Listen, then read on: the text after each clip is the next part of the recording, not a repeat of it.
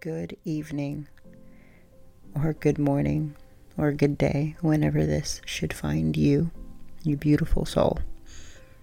My name is Nova, and you have perhaps stumbled across Novalogs, a diary, if you will, a public one, where I lay down at night and I talk deeply about what's going on in my life, or the thoughts that have roamed through and found their way on my bed with me. You will find that I'll be reflecting on love, relationships, setbacks, or self-love, and everything in between. So, before today's episode, sit back or lay down if you can. Light some candles, incense, make whatever you need comfortable around you. Grab that glass of wine, that apple juice, glass of tequila, whatever you fancy. Stay hydrated. Water works best too. And if you're under 21, water or some juice works best too. So get comfortable and welcome to my brain. Let's talk. So tonight's episode, I should say, is a little lighthearted, I would say. I mean, I don't really have, I'm sure there's like some kind of moral point that I could make, because I'm really good at doing that. Oh, obviously. If you've been listening to all of my episodes up until this point, thank you. I appreciate you.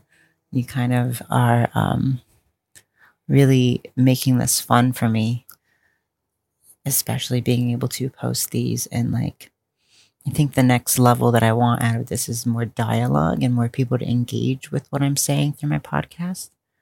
So, if you are listening to this, please, there's an email. It's novalogs@gmail.com.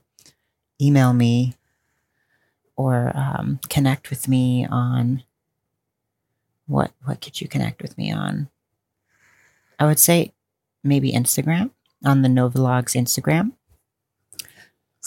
Give us a follow and go and message me directly, and I'll pay attention, and we can maybe talk or maybe comment on the post that is, publishing the episode of the week. I would love to hear what you think. So this week, I can't. I'm actually really flattered by this, and flattered for a pretty superficial reason. It has nothing to do with my own personal beliefs on the subject. But I was asked, I was literally, and well, at least currently, she's still messaging me. I'm being scouted for porn.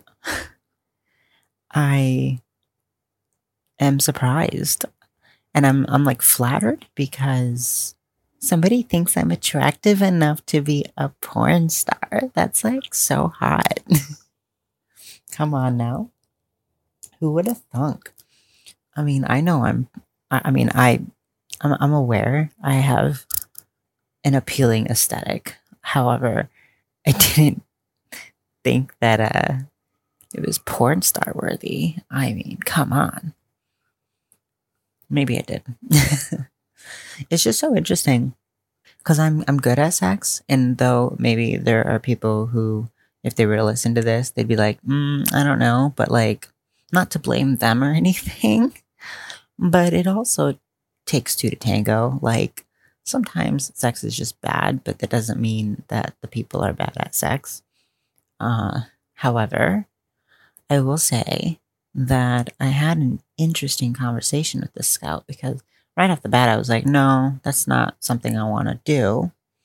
And she was like, well, you don't have to show your face. And I'm like, actually, it's not about me not wanting to show my face. I actually have no shame in that. Though, public perception would, already as a trans woman, I would be freaking scrutinized which is funny because that is exactly the same treatment that any cis or trans woman would receive when being in that market. You're just judged harder, especially because you are an individual who's comfortable with your body. You would, and then you use that to profit off of, instead of profiting it off of social media or like fashion or in all of the other objectifying ways that you can do and put onto women. Of course, sex is the one thing, like porn or sex work is the one thing that they don't want to give us autonomy over, from a governmental standpoint, I suppose. But society wise, like public perception, that's also, it's like a stigma, right? So that's probably why she was like, you don't have to show your face. So I responded, I was like, it's actually not about showing my face. It's just, I don't want to incorporate sex in my life in that way. And like, my personal reasons have a lot to do with like the morality of my identities in conjunction with porn. As a woman, I have no problem doing that. It actually sounds very empowering. As a trans woman, it doesn't feel empowering because the whole industry is built off of transphobia, basically. And it's literally one of the main, in my opinion, one of the main culprits of how men in society and women, like cis women, or just how the public views us. It's one of many ways that kind of gives a stereotype of trans women and a stigma. And when you have an entire industry that I'm literally talking to her, I'm asking her questions too, because I'm like curious. I'm like, well, first of all, it doesn't surprise me if this were, but are the trans women that do porn, are they all just really needing money or not? And she was like, no, a lot of them really love to do it. I'm like, okay, well, that makes sense. That doesn't surprise me. It's just hard to think that you would enjoy something that is controlled by men and capitalizes off of trans women solely because it is like looking at it from a point where they are women with dicks. And then I asked her, I said, do you guys ever cast any trans women who are post-op? And she was, not very many. There's not a market for them. And then I was like really honest about it. I was like, well, that kind of makes sense too, because at that point, we would be just like cis women in the regard of the industry. We would virtually be like, there would be no difference. And so they wouldn't be able to capitalize off of a woman with a dick. And so then the market, the demographic of people who are looking for that, are chasers, are basically the people that we as trans women who don't do porn, or trans people who don't do porn, those people that come to us for like supposed dating prospects, or like what we see on dating profiles and stuff, or even just in like daily interactions, the fetishization of our bodies, those are the people that like watch that kind of porn, And so we're all actively like, oh no, I'm not up for a chaser. Like, we have a word for it. You're called a chaser. And that's not to say that anybody who watches that porn is a chaser, because I suppose you can't say for sure that someone who watches that porn is a chaser. However, a lot of the preconceived stereotyping that they impose on us through our interactions, they align with what you see in porn with trans women in it. And I gotta say, I speak for myself mostly, but I know that there are many trans women who share this sentiment. We don't really care for that kind of porn if we were to watch it. We actually are kind of disgusted by it, just because a lot of times we end up looking at a title that says like tranny or like she or she-male or like anything that kind of would be inappropriate for anyone to refer to our gender as in any like normal daily context. So for to see that in a title, it automatically triggers in a sense, like and I mean triggers meaning like it sends a red flag in our head saying, okay, well, this is definitely a fetishized video. This isn't something that's going to be as affirming for me because it's going to be hyper focused on a woman with a dick. And there are a lot of women with dicks who are empowered by that and don't want surgery. And so there's something to be said for that. However, even for folks like that, it still can feel really demeaning and dehumanizing. Solely because the industry is based off of the notion that people don't see a woman, they see a man that looks like a woman with a dick. That is like how it's seen. And it's just that's that's a hard pill to swallow. And I can't, I personally can't, I don't know how to rationalize being willing to enter into that industry, even for just a lucrative standpoint. Because my point that I was making was there are women, Black trans women, who are dying, or trans women of color as well, and then more broadly, all trans women are so unsafe in the world because of these stigmas and stereotypes against us. And a big part of what fuels that is the porn industry too. You know, not to mention all of the shitty depictions throughout history, through in media and movies and shows and like sitcoms like Girlfriends. It's getting a lot of revitalization, that show, because it's on Netflix. And I was watching a few interviews and they were talking about how progressive for women they were. But it's so interesting. I have not heard one person point out how like almost every other episode there was like a transphobic joke made, you know? And so one of the many ways that trans women just have it so fucking bad. And it affects not just trans women, it affects trans men too. And non-binary individuals. So it's just so interesting to have this happen. I guess check that off my bucket list. What would be my title there? I want someone to try and recruit me for porn. I don't want to do it, but I want someone to try. And that happened. That wasn't a real bucket list item, by the way. I just made that up. I would love to hear more ideas or like perspectives on this, because especially if you do porn as a trans woman and it is in the market of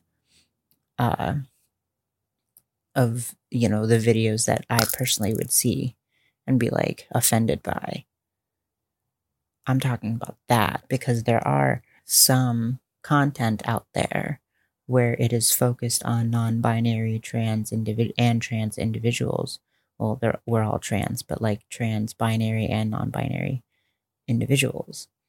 And it's kind of like this weird version of a safe sexual space. And their videos are very queer oriented. And I had mentioned it too. Because I kept telling her no, like, no, that's not what I want to do. But then she sent me like this picture of this like twinky white boy who had like a huge ass schlong. And she was like, would you want to do, what do you think, what should be the scenario for this guy? And I'm like, I don't know, not my type. I feel like I'd break him. He looks too skinny and white. And she was like, you are too crazy. You are crazy. And I'm like, she's like, my friend said that she would love to put him in one of those masturbation machines. I'm like, you know what would be cool to see is for him to be completely dominated, like from a dom, like a kink standpoint, not like dominated in the sense of like he's being fucked by a trans woman. I mean, domed in the power dynamic sense, where bondage or like he is being tied up or constrained and dehumanized because that's also a thing. And I was like, you should do that. She's like, I love where your brain goes. You're good at this. I'm like, because I kept like riffing with her and giving her like ideas what she could do. And I was like, you could just hire me as a casting director. I'll give you send me pictures of all of these cis dudes and I'll give you like cool scenarios. And secretly in my head, I'm like, I'll give you all of these scenarios to make them less emasculate in the sense of, the stereotypical toxic masculinity that's often perpetuated in porn. After that, she was like, yeah, you're good at that. And I was like, well, would I get paid for it? So who knows? Maybe I'll be like a porn casting director. But then, of course, my brain will go to the whole morality of it. Like, do I want to enter into an industry that's perpetuating stereotypes which inherently cause violence on our community? That's like the biggest thing for me, too. And so I was like, you should. I would love to see more porn where like trans guys are fucking trans women, because I don't think I've seen porn like that. Even like trans women who are proud to identify as trans in the video, but are post-op. Like that would be hot to see too. To like see trans men like actually fucking trans women, like that kind of dynamic. Because I never see that. And she's like, well, there's not a market. They tried. I'm like, okay, but there's never been like an actual pro-trans rights, meaning pro-trans human rights leaning, or entertainment company that would do that for, like how the whole, gay male porn, like that kind of sparked a renaissance within porn. There's like documentaries about how that had a huge impact on the porn industry, especially with distribution and political. Like imagine that happening for trans people. That would be fucking dope. Like if somebody out there who is willing to start a grassroots like pro-trans porn movement, that would be awesome. But then she was like, I don't see many, not many trans men want to do porn. And I'm like, I don't know about that. Have you looked at Twitter, sweetie? Have you looked at Tumblr? Like, have you heard of OnlyFans? And she's like, yeah, but she's telling me that she's been in the business for like 5 years. And I'm over here like, yeah, but we're also in COVID times. COVID 2020 is different from 5 years ago, where everyone is moving to OnlyFans to like, capitalize on either their bodies or, other pseudo ways of being able to make money on such a person to person way. Like it's almost like Venmo, but with content. So it's just interesting that there's no recognition of all of the subtle ways where things exist to be able to facilitate actual sex positive porn for trans people that's not dehumanizing.